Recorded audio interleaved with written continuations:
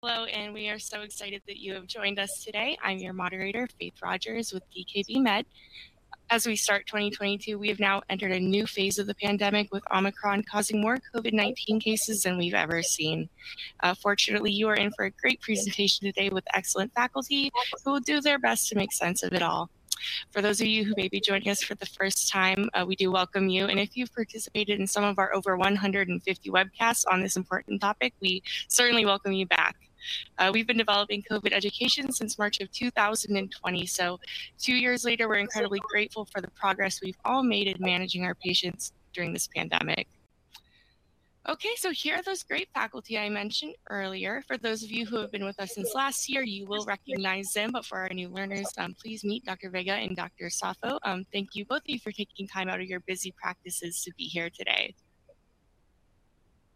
Our pleasure, thanks. Thanks for having us.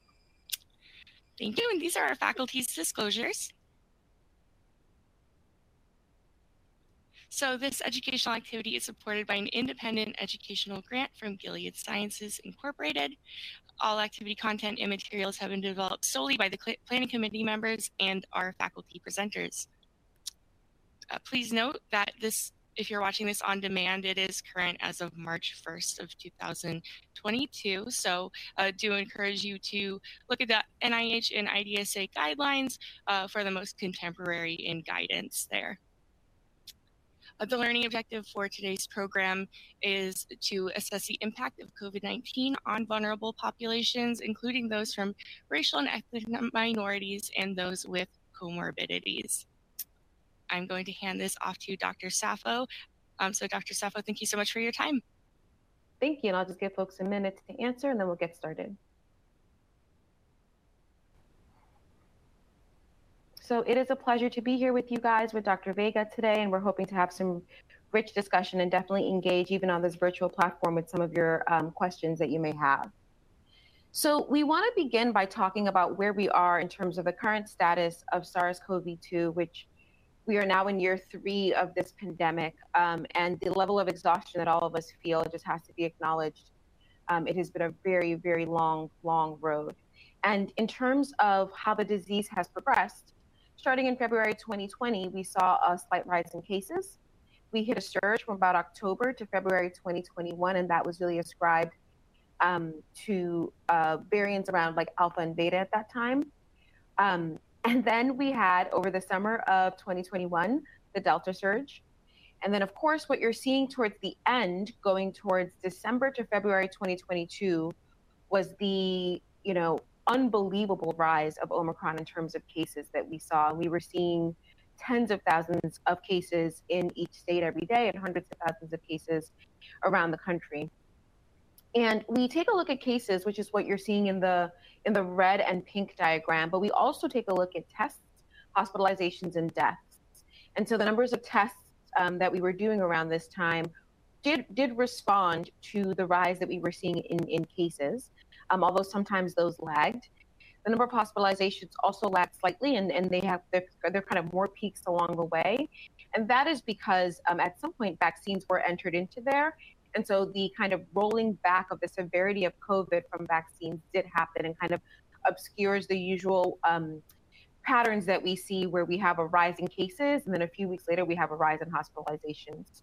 And the number of deaths also corresponds pretty nicely to the overlap of the rising cases. And when we talk about SARS-CoV-2, one of the most important things to kind of really understand is the disease progression. And what we're showing you here is pre-Omicron, but it is a family of diseases that kind of maps pretty closely. And we want to share this with you because it relates to a lot of the therapeutics that we'll be talking about using. And so pre-Omicron, you got about 4 days of incubation period before you presented with symptoms. And when you presented with symptoms, the kind of height of your symptoms is really when you were infectious. And you would be infectious for anywhere from about 6 to 10 days in total. And towards the end of that 10-day period, we considered you not infectious. You can come out of isolation, and most people are okay at that point. For folks who are going to have a more severe course of SARS-CoV-2, what would happen with them is that around day 6 to 7, they would kind of, they would have that, cytokine storm, and they would have much more complex presentation that would end them in the hospital. And so those are the folks that you saw who presented with hypoxia, presented over to ARDS, and then either made it or didn't.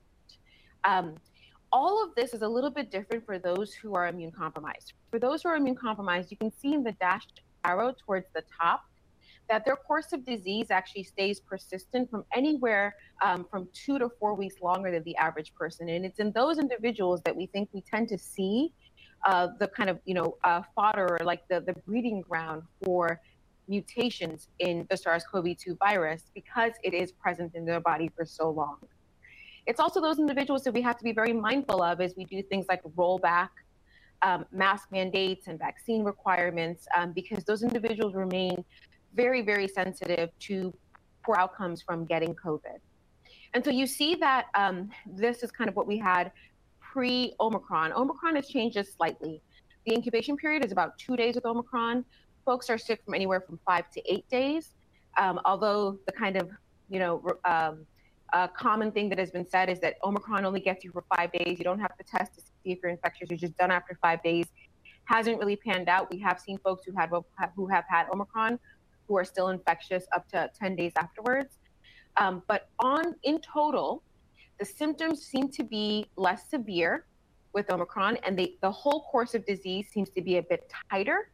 And this is in part not just because of Omicron's properties, but in large part because a good portion of the population has been vaccinated, and so their immune response is really able to manage this disease. And you'll see at the bottom of this graphic that we talk about the presentation or the delivery of antivirals, monoclonal antibodies, and other immune modulators at different times in the disease course. And so that's part of what your pretest questions got to, and that's what Dr. Vega and I will be kind of teaching and talking about today. And so in terms of the clinical course and some epidemiology around this, for most people who get COVID-19, who get SARS-CoV-2, they're going to experience mild to moderate symptoms. And that is held pretty true about 80% of the population. Again, with Omicron, it's a little bit higher in some ways because vaccination plays into this. But just as blanket statements, about 80%, 8 out of 10 individuals will have mild symptoms or mild pneumonia that can be managed outpatient. Some folks will progress to more severe symptoms where they have dyspnea, they have hypoxia. You can see damage in the lungs on CAT scan. And then there are those, about 5%, who progress to respiratory failure, sepsis, and multi-organ dysfunction. Those are the ones in the ICU. And it's that population that we're really trying to identify and target before they proceed to that point.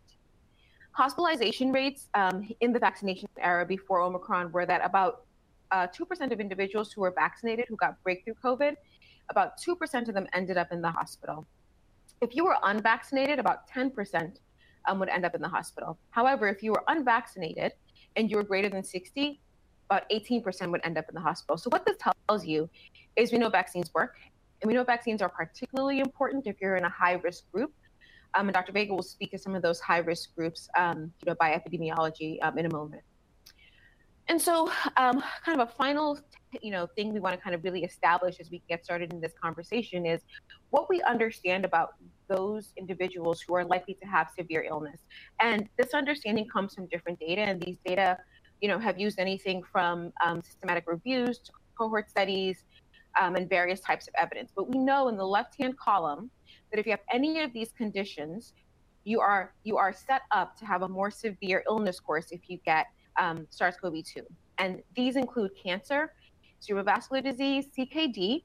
I know that I see a ton of CKD in my practice, and so that's one that I'm always looking for.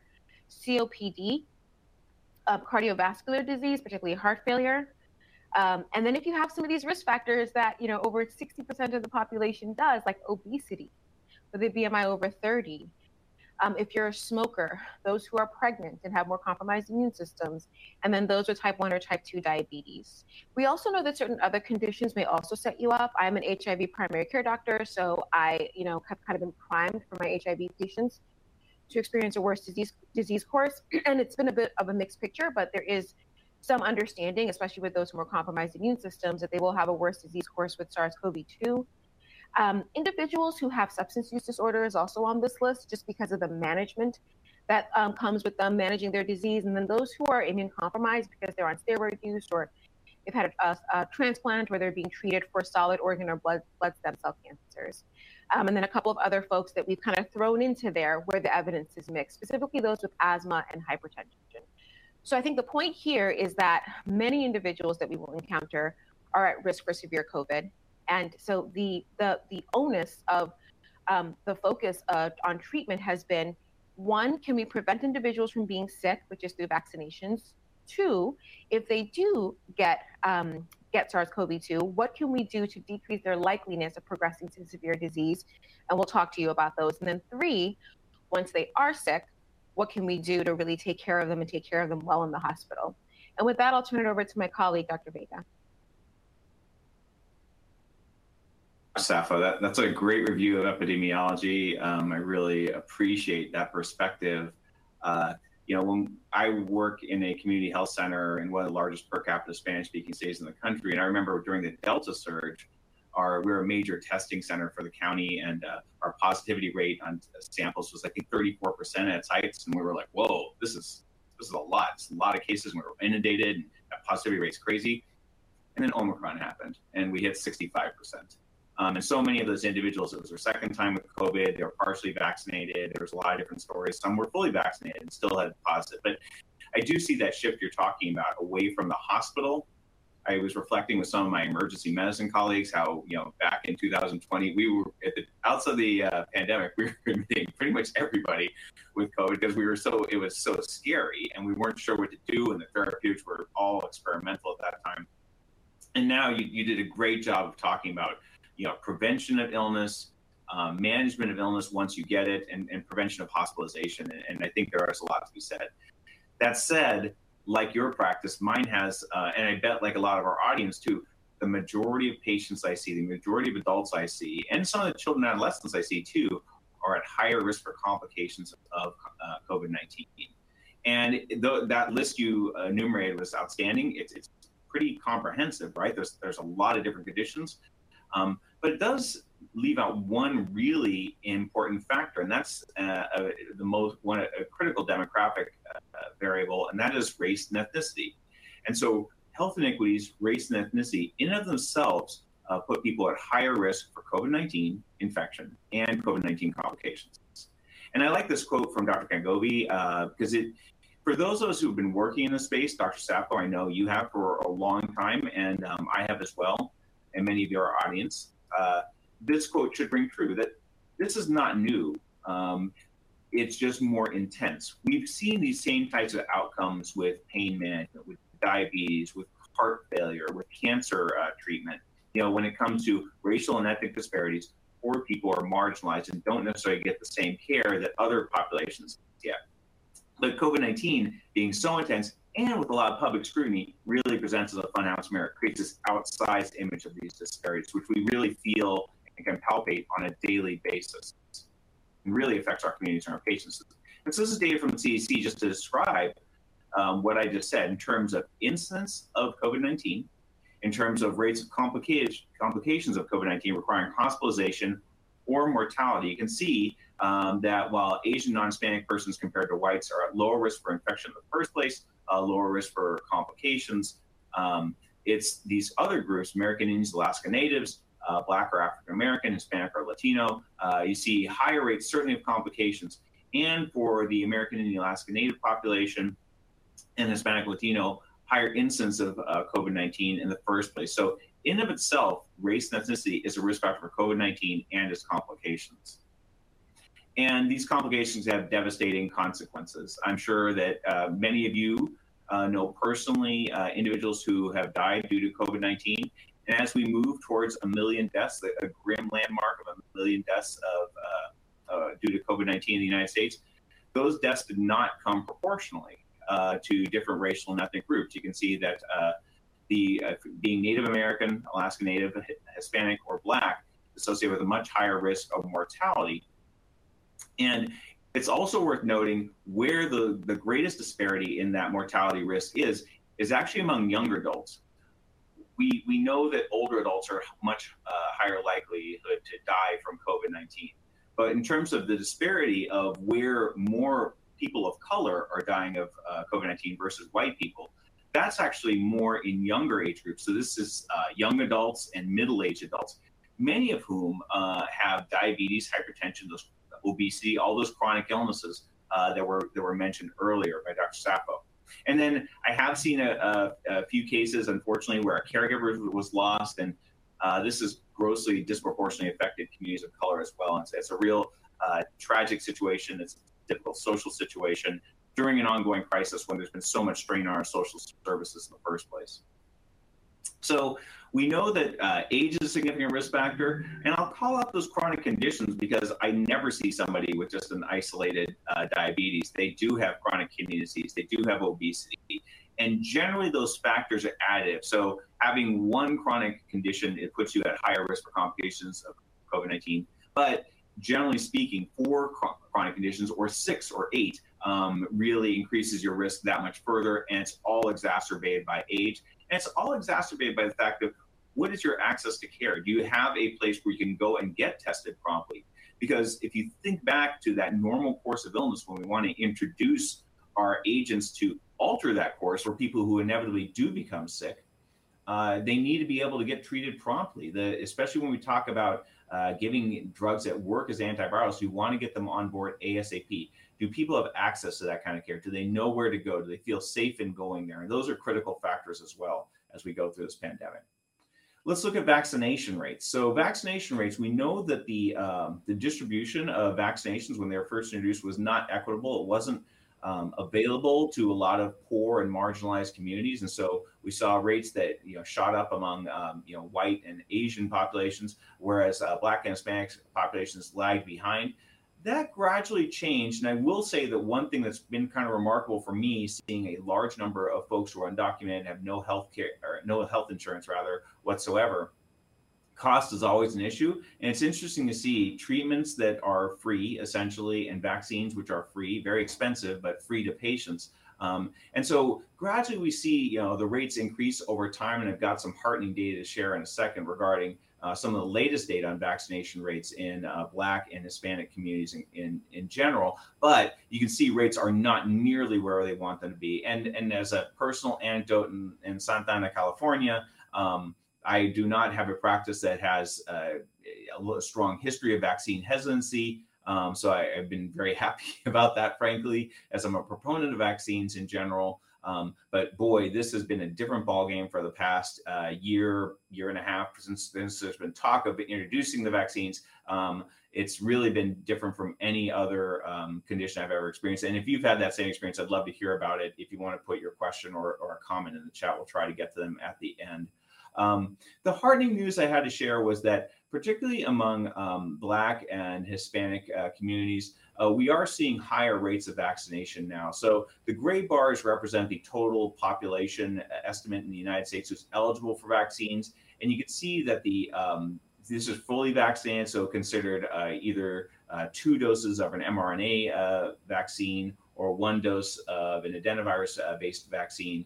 And you can see that rates have increased to closer to where the total population is in Black and Hispanic populations. And you also see a increase in recent vaccinations. So more folks have been coming in over the past several months to get their vaccine. And I think that's just due to a consistent drumbeat of let's get vaccinated. This is the best thing you can do for yourself. And I think it's been also a return to healthcare. One of the difficulties at the initiation of this crisis was that people weren't coming in and they weren't talking to the most trusted individuals in their lives who can advise them about these sensitive issues such as vaccination, and that is their primary care provider. Since more people have been coming in, and since there's been so much, we have billions and billions of vaccines delivered worldwide, there's been less concern about these potential side effects and that are very rare and or factitious.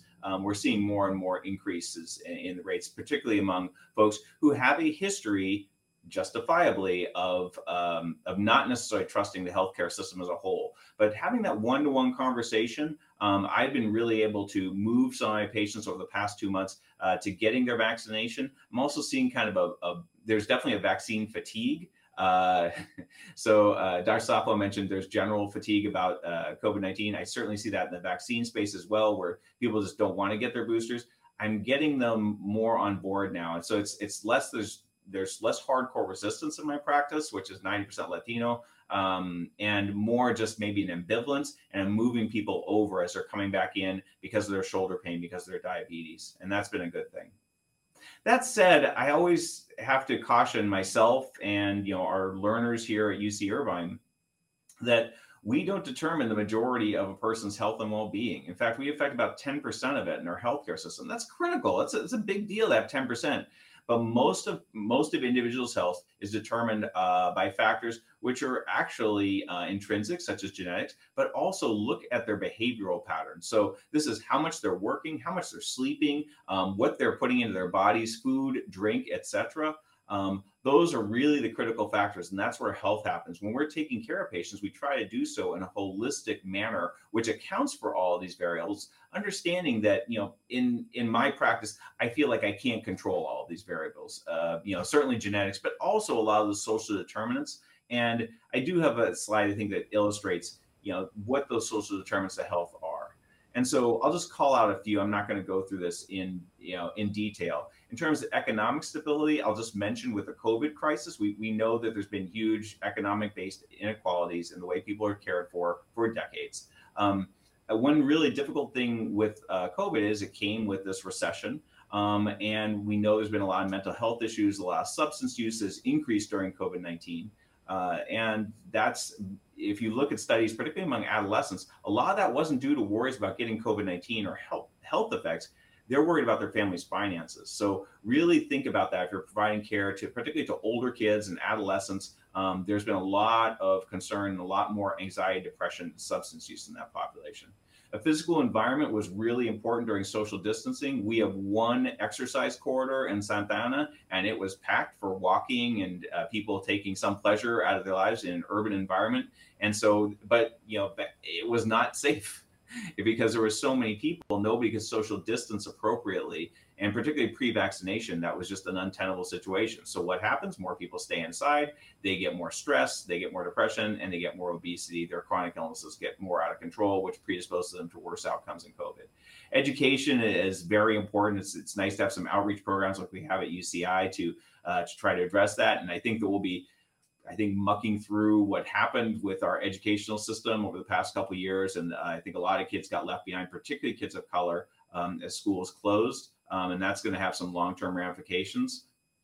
Our food banks were greatly affected here. We never have seen such shortages in our food banks, even though we are trying to increase productivity and donations to those food banks.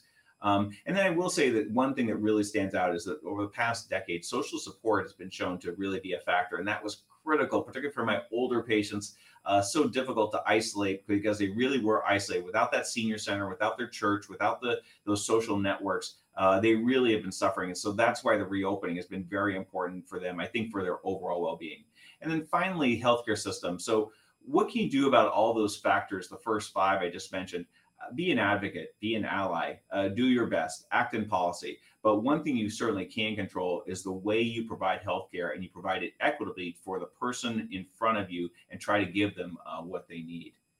And with that said, inevitably, some patients do get sick with COVID-19, and much to my chagrin. And Dr. Safo is luckily there to take care of them. She's going to guide you through outpatient treatments now.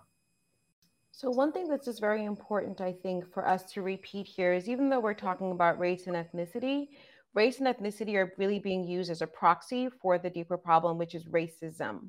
And so when we talk about these racial and ethnic groups having worse outcomes from COVID, what some people hear is that if you're Black or you're Hispanic, you're just going to do worse because of your biology or because you have a predisposition to, your group having more obesity or diabetes. And it's very, very important that the takeaway from this conversation is not that it's somehow inherent to the group, that rather it's the structural inequities that have been set up in this country where, as Dr. Vega mentioned, during all of the surges, who are the service workers?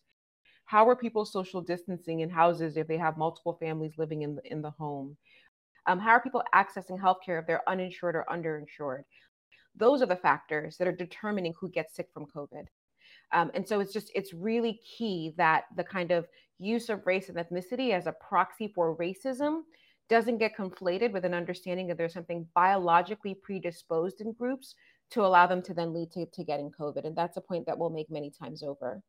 And so when we talk about what happens once you have COVID and the options and the treatments that are available, there are 4 treatment options that are now able to be used. And it's worth spending time on some of the data that support each of these. And so the NIH now recommends kind of in this order that if you are non-hospitalized, but you have mild to moderate COVID-19 and you're at risk for progression to more severe disease, there are many, many options that are available. And this is something that I think is really meant to be celebrated. And so one of them is nirmatrelvir with ritonavir, which goes by the trade name of Paxlovid, is what you might have heard, which is administered twice daily for 5 days to be started as soon as possible and within at least 5 days of symptoms for those who are age 12 and up and weigh at least 40 kilograms. Sotrovimab is the last monoclonal antibody that we still have available to us. It's active against Omicron. That should be available. That should be administered as soon as possible. And it says here within 10 days, that's what the guidelines still say, but newer research has shown that it really should be within 7 days of symptom onset for those who are 12 and up. Remdesivir for outpatient is something that's actually pretty new, and it's given as an IV, and it's given on days 1, 2, and 3. And you're supposed to start it as soon as you're able to catch the symptoms for the best kind of impact. And the reason why remdesivir being on this list is a little bit different is because most of us are used to seeing remdesivir given in the inpatient settings for those who are hospitalized with COVID. And then lastly, molnupiravir is given twice daily for 5 days, and that started as soon as possible once you know the person has symptoms, and certainly within 5 days of symptoms for those who are 18 and up. And that's really the last option if no other options are available, in part because it isn't as efficacious, and also because it does have some, at least for pregnant women, some teratogenic effects, et cetera. So it's important to kind of note this list that in the toolkit for what we have available for outpatient settings, in each of these, you've noticed that we've written ASAP. So the timing really matters. And timing, in order to kind of get these medications to patients, is dependent on 2 factors. One of them being, are you diagnosed with SARS-CoV-2? Have you taken a test and you know you have it? And secondly, can you get to a healthcare provider who can help you get this? And for the medications, for the oral tablets in this, it's getting to a pharmacy and taking them. For the IV medications, it's getting to an actual healthcare center. So when we talk about inequities, we have to again think who's able to test and test easily, and who's able to get to healthcare. First of all, who has primary care doctors that they have access to, and who's able to get to healthcare facilities. And so things around inequities in rural versus urban medicine come in, et cetera, et cetera. And so you can see even in here why we may have some challenges with certain groups not getting access to these treatments. So let's go through the data on this. And so the data for Paxlovid, nirmatrelvir, ritonavir, which got its EUA approval in December 2021. And I remember all of us were super excited about this because the numbers were so robust. In the EPIC-HR trial of about 22,000 adults, they found that those who were able to get the medication within 3 days were hospitalized at 0.7% versus 6.5% of those who did not get the medicine. And if they got it within 5 days, it was still about the same numbers, 0.8 versus 6.3. So that's 89% risk reduction or an 88% risk reduction. That's huge, about 90% risk reduction for hospitalization or death if you're able to get Paxlovid as soon as possible. And for those who were 65 and up, the numbers were even more kind of convincing, which is that those who got nirmatrelvir and ritonavir who were 65 and up had a 1.1% versus 16.3% in those who didn't get it. And that's 94% risk reduction. So when you look at these numbers, I think the thing that's really kind of impressed upon, all of us is that this works. And again, it's an oral medication. Oral medications are amazing because the ability to access them is really increased for most populations. The main setback of these medications is that there are significant drug-drug interactions because of the ritonavir, because of its inhibition of the CYP3A, cytochrome P3A in the liver. And that matters for those who are on multiple medications. And now who will be on multiple medications? Those are chronic illnesses. Those are chronic illnesses tend to be at higher risk of getting severe COVID. So you do have to check to make sure that you can administer it for the time period that it will be needed for. Again, it's only about the 5 days that it's needed for, and so there is a benefit, and there's a real kind of ability to get individuals this medicine within the time, and then get them back on their normal medications. This is approved for 12 and up. And again, the key here is to get it into the individuals as soon as possible. Sotrovimab is our remaining monoclonal antibody. We had many in our toolkit before Omicron, but unfortunately, Omicron showed that most of the ones that we had don't work. And this was approved in May 2021. A trial that looked at 583 high-risk patients, patients with obesity, about 63% were Hispanic, 7% were Black, and noted that this monoclonal antibody worked by blocking viral entry and clearing infected cells of SARS-CoV-2. And the study was ended kind of early because it was clear that that it was efficacious. And this is administered as an IV, although IM is also available. What is interesting here is that you end up with about an 85% risk reduction for hospitalization or death if this is administered. Initially, it was anywhere up to 10 days. It has now been shown that it's most effective within the 7 days. So again, the time pressure on this is really a little bit more present for us. There are early data that show that the activity against the Omicron B2 subvariant is not as robust as the B1. And so this really goes to show the ways in which we continue to learn, and these therapeutics continue to be kind of in flux as we use them against the ever-changing coronavirus. So we wanted to kind of show this slide because we wanted to remind individuals of who gets monoclonal antibodies and who it is that we're really talking about. It's individuals who are high risk for complications 12 and up. Again, used to be 10 days and now it's 7 days. And when you're giving this medication, it has to be in a healthcare setting because there is a possibility for allergic or adverse events. And so you want to watch them for an hour afterwards. And you want to be able to treat some of these severe reactions. And so what this kind of gets at, these last two lines get at, and we certainly see this in our healthcare facility, is that you have to have a good healthcare infrastructure set up. And so again, not all places are going to have access to this, or people will have to drive out far to get to the centers where they can get access to this. And as the timing on this gets, shorter from 10 days to 7 days, you have to think about who may be able to access it versus not. And then a couple more,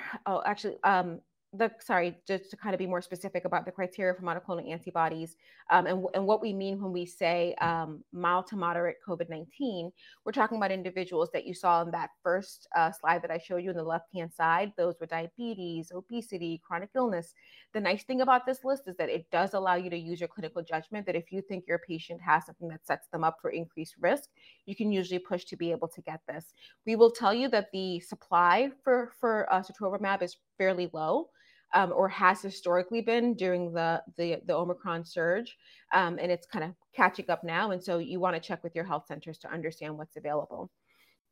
And then we'll talk about molnupiravir, which was approved in December 2020, and there was a lot of excitement when the MOVe-OUT randomized controlled trial data came out initially because the data looked like there was actually a higher risk reduction than ended up being the case. But what we know now is kind of what the data panned out to show, which is that looking at about 1,400 adults, median age was 43, a high-risk population by their obesity status, who received a course of molnupiravir over 5 days from symptom onset. There was about a 30% risk reduction in hospitalization and death. And this was because through the mechanism of reducing the viral load, which is thought to be the thing that's able to help folks to heal faster. There is some concern for fetal harm during pregnancy, and so this wouldn't be used in that group. And because it isn't kind of as robust as some of the other options, this is really kind of considered your last line treatment if you have nothing else available. It is an oral medication, so there's benefit there. But as an antiviral, it isn't kind of as robust as the nirmatrelvir with ritonavir. And then just a word on remdesivir. And so the Pine Tree randomized controlled trial looked about 500 individuals with at least one risk factor for severe disease. And they looked at them within 7 days. The mean age was 50. And 41% were Hispanic, 61% were diabetic, 55% were obese. And they were given this course of remdesivir by IV over 3 days. And they actually stopped it early, in part because this study was being done at the time where we're looking at other outpatient therapeutics, which are actually easier to give and more robust. But they did find, these early data did show that individuals who were given remdesivir over this 3-day course had an 87% risk reduction in hospitalization and death, and ended up needing follow-up medical visits about 81% less. And so there was definitely something that kind of came from this in terms of benefit. It is worth knowing, as we talk about what we know so far from COVID, again, we're in year 3 of this, and we talk about inequities, we have data that tell us how things have gone already. We had a class of monoclonal antibodies, or many classes of monoclonal antibodies that were used prior. And so this study by Wiltz et al. Looked at 41 health centers from November 2020 to August of 2021, and about 500,000 patients.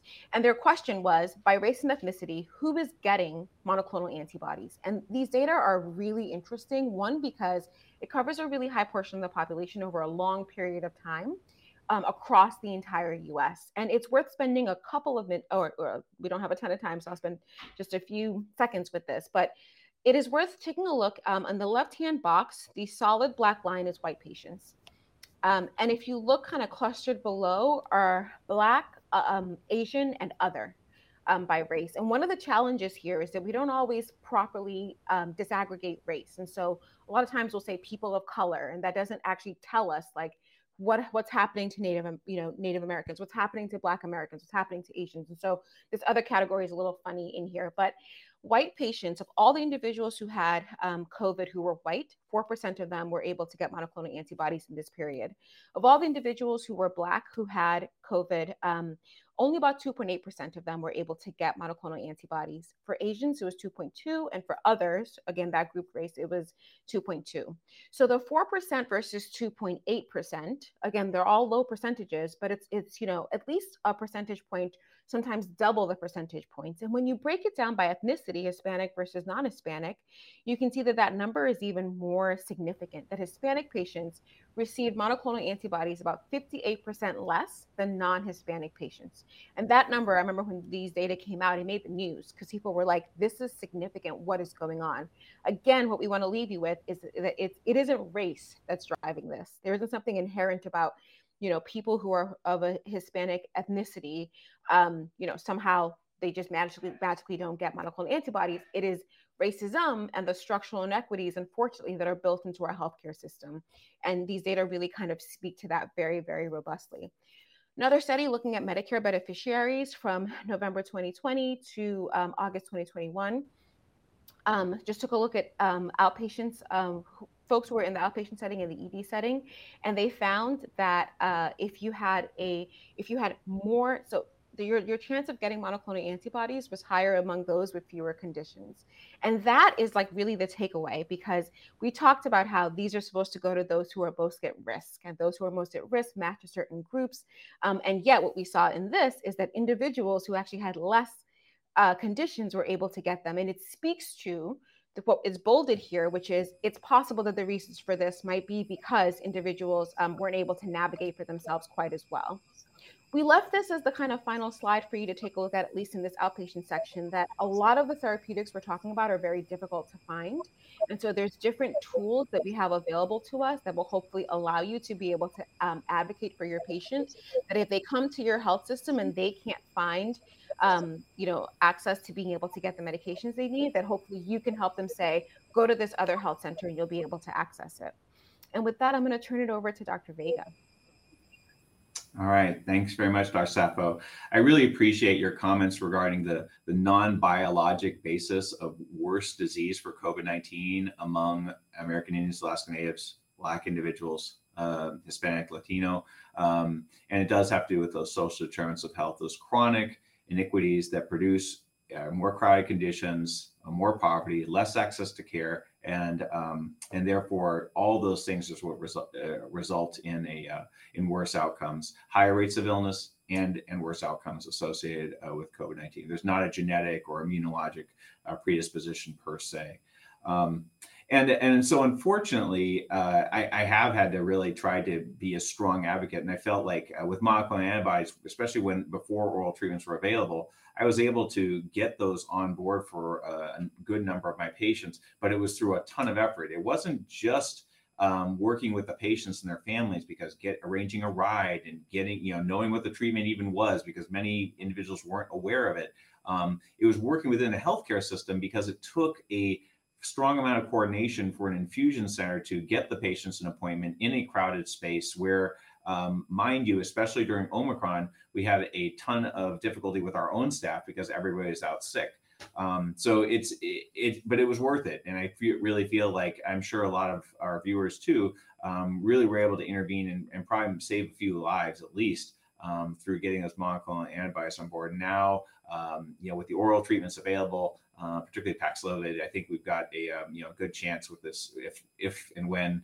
And I think when there is another surge, however strong it is, we've got some new therapeutics available. I am going to talk about inpatient treatments, but I'm going to keep it fairly straightforward and brief. For NIH, you can read the different recommendations, and it changes based on the severity of presentation of patients. So patients who are admitted, most patients who are admitted do have hypoxia, and so therefore go right to step 2, requiring supplemental oxygen, receiving both remdesivir and dexamethasone. These are very established agents now that have good trial data behind them, have been shown to make a difference in mortality. For patients who are admitted, maybe it's an older patient who's admitted with COVID-19, they have multiple chronic illness, they're confused, maybe they have some fever, need some supportive care, they might get remdesivir, but if there are no lung conditions, maybe they just get remdesivir only and not dexamethasone. It seems like most folks going in the hospital get both remdesivir and dex. Once they start to get to that higher acuity, though, then you really, the application of those antivirals isn't quite as critical, but dexamethasone, those immunomodulators, if you think back to that slide looking at the normal disease course of COVID-19, that's where your immunomodulators become more important. So that's where you're going to, induce treatment with dexamethasone. You'll also be thinking about using some other immunomodulatory agents, maybe baricitinib or tocilizumab. Those can be effective in addition to dexamethasone for those inpatients. And then for folks who are the most severe, requiring mechanical ventilation or ECMO, dexamethasone is really the only thing that's been shown to dramatically improve their outcomes. Adding tocilizumab to it is a good idea as well. So that's the algorithm. In terms of remdesivir, it does have good data for it. The ACT-1 trial, a randomized trial with over 1,000 patients hospitalized for COVID-19. And it did have a significant improvement in terms of the overall risk of death, but there was a difference in terms of subgroup analysis as to who benefited most. Who benefited most was folks who were receiving oxygen, but not to the point where they needed mechanical ventilation or ECMO. By that time, unfortunately, remdesivir wasn't as effective. It's acting as an antiviral, so you want to give it still earlier before those patients get really, truly sick. So maybe they're hospitalized, but they require oxygen, not to the level where they require a large amount of oxygen through mask. Or they're mechanically ventilated. That's where remdesivir is going to have its greatest effect. And this data has been widely known, and remdesivir has been FDA approved for some time now. Yet we don't always see the same application of treatment, even within hospitals. I would imagine that those disparities in treatment are lessened because when patients admitted to the hospital, there are standardized algorithms as endorsed by the NIH, which I just showed you. So patients should receive more equal treatment. But this study by Ash and colleagues, which was referenced in one of your pretest questions, followed Medicare beneficiaries admitted for COVID-19. If you look at the bars, it's not surprising, it's sad, but not surprising, that Black individuals had a higher risk of mortality overall versus white individuals.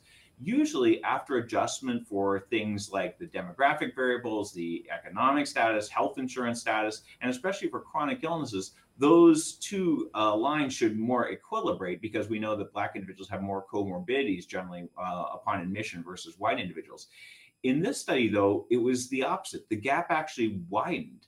And what the conclusion of the study was that there was strong variability in the care provided in these hospitals, and generally Black patients were not receiving the same kinds of treatment, and it has to do with the type of hospital. Were they sticking to these algorithms? Were they giving remdesivir early? Were they starting dexamethasone for folks who required oxygen support?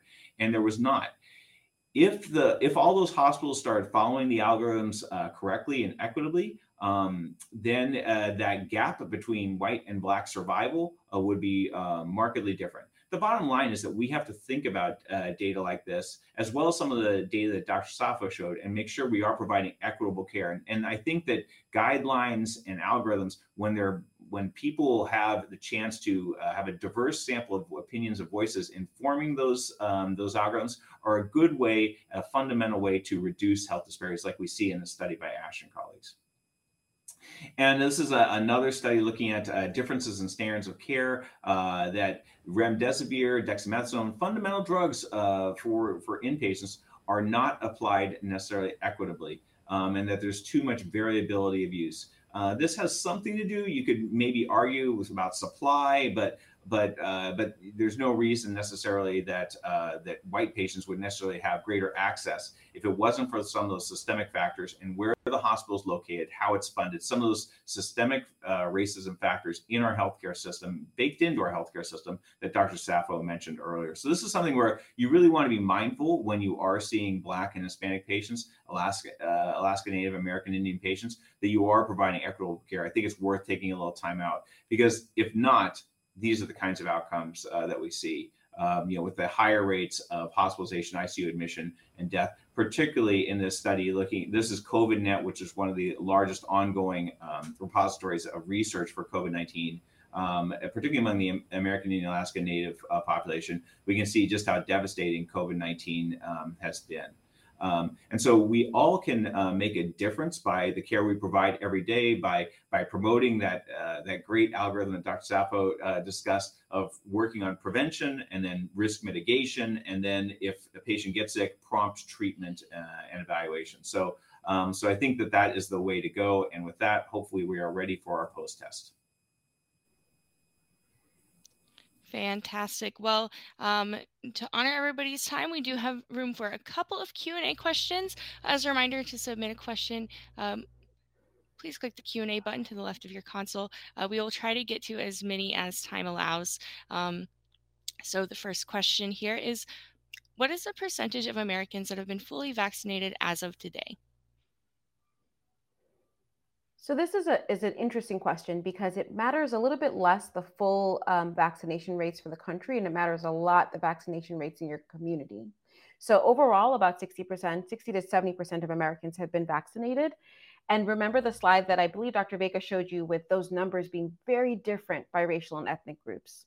And those numbers are actually also very different by geographic location. And the reason why this matters is that if we have another surge, let's say, Omicron 2.0, you want to know what your community's vaccination rates are, because if it's as low as it is in some communities, like 30%, and your transmission rates are super high, you know that your community is going to have more people get sick and end up in the hospital, which will impact the healthcare infrastructure. And so while this is a really great question to ask, because it shows kind of how well we've done as a nation to get folks vaccinated, the real question you want to know is, looking at your kind of local area and regional area, is how many people are vaccinated in your community, almost down to your zip code, if you can get it. Dr. Vega, would you add anything to that? No, I think that's a great point. You want to stay as local as possible. And I saw there's some questions about vaccine hesitancy or resistance, and tips you can use. I think just be understanding, empathic, persistent, personalize it. Don't talk about the CDC. Don't talk about national guidelines or what industry is doing. Talk about yourself. I talk about my family. I'm comfortable doing that. I have my kids. They're all vaccinated. And yeah, I have seen a shift. I also think it's for those really hardcore folks who are just, are not going to be convinced. And, clearly I only have a couple, less than a handful of patients who really, come at me and get a little bit aggressive about their anti-vaccine status. We don't discuss that anymore. We're gonna focus on the headache, shoulder pain, hypertension, etc. So that's because I only have so much time, and all of us do in primary care or in practice. So I think those are some tips that have worked for me, and I have seen the shift over time. That ambivalence is something you can work with. The resistance, the hardcore no, that's something that's harder to work with. Great, thank you so much for that insight. And we can cap off the Q&A with this, and then we can conclude. But can faculty share barriers that they've overcome to any degree, specifically with COVID-19, and how did you do that? Dr. Saffo, maybe you want to share some anecdotes that help you maybe to get to either vaccines or treatment on board for patients? I think this question is kind of getting at this idea of how we've experienced this pandemic as individuals providing care. And it's a great question. I think the biggest barrier that we have had as providers is probably to a degree of burnout and exhaustion from every couple of months or something different that you're trying to navigate your patients through. And I will just say that it's okay to feel the frustrations. It's okay to feel the frustrations that our larger federal and local public health bodies that sometimes don't feel in sync with what we're seeing with our patients. But it's really important, and I would say probably the thing that has helped me overcome some of this feeling of will we ever get out of this, how can we keep our patients safe, is the understanding that for many patients, knowing that you're their clinician and that you're there with them and that you'll walk with them and answer their questions, whatever they may be, often will bring them around. So I've had folks who started off a deep no to vaccines, who, we mentioned it every time they came in. We just kind of let them. It's like anything with motivational interviewing. You'll have the patient who doesn't stop smoking for years, and then one day you're able to counsel them, and they're like, "Actually, doc, I am ready now." I think that ability to kind of take care of yourself so you can take care of your patients has been one that's been really emphasized to me, because this journey on COVID is a long one, and we are all tired, and it's okay to have experienced, I think, the different levels of frustration that many of us have definitely struggled with. Well, thank you again to both of you for all those really invaluable insights. Really do appreciate it. For our audience, if you would like to claim credit, please click that claim credit button. It will appear when the webcast ends. Be on the lookout for our 30-day survey. You'll get that in your email. As always, your responses will help us develop further education. To our podcast listeners, please rate and review. It only takes a few seconds and helps us grow our channel. And for those of us joining us on YouTube, please be sure to take the post test into the description to claim CME credit. And don't forget to like and subscribe to our channel to never miss our future videos. So thank you, and we'll see you again soon. Dr. Vega and Dr. Saffo, thanks again. Thank you. Thank you. Stay well.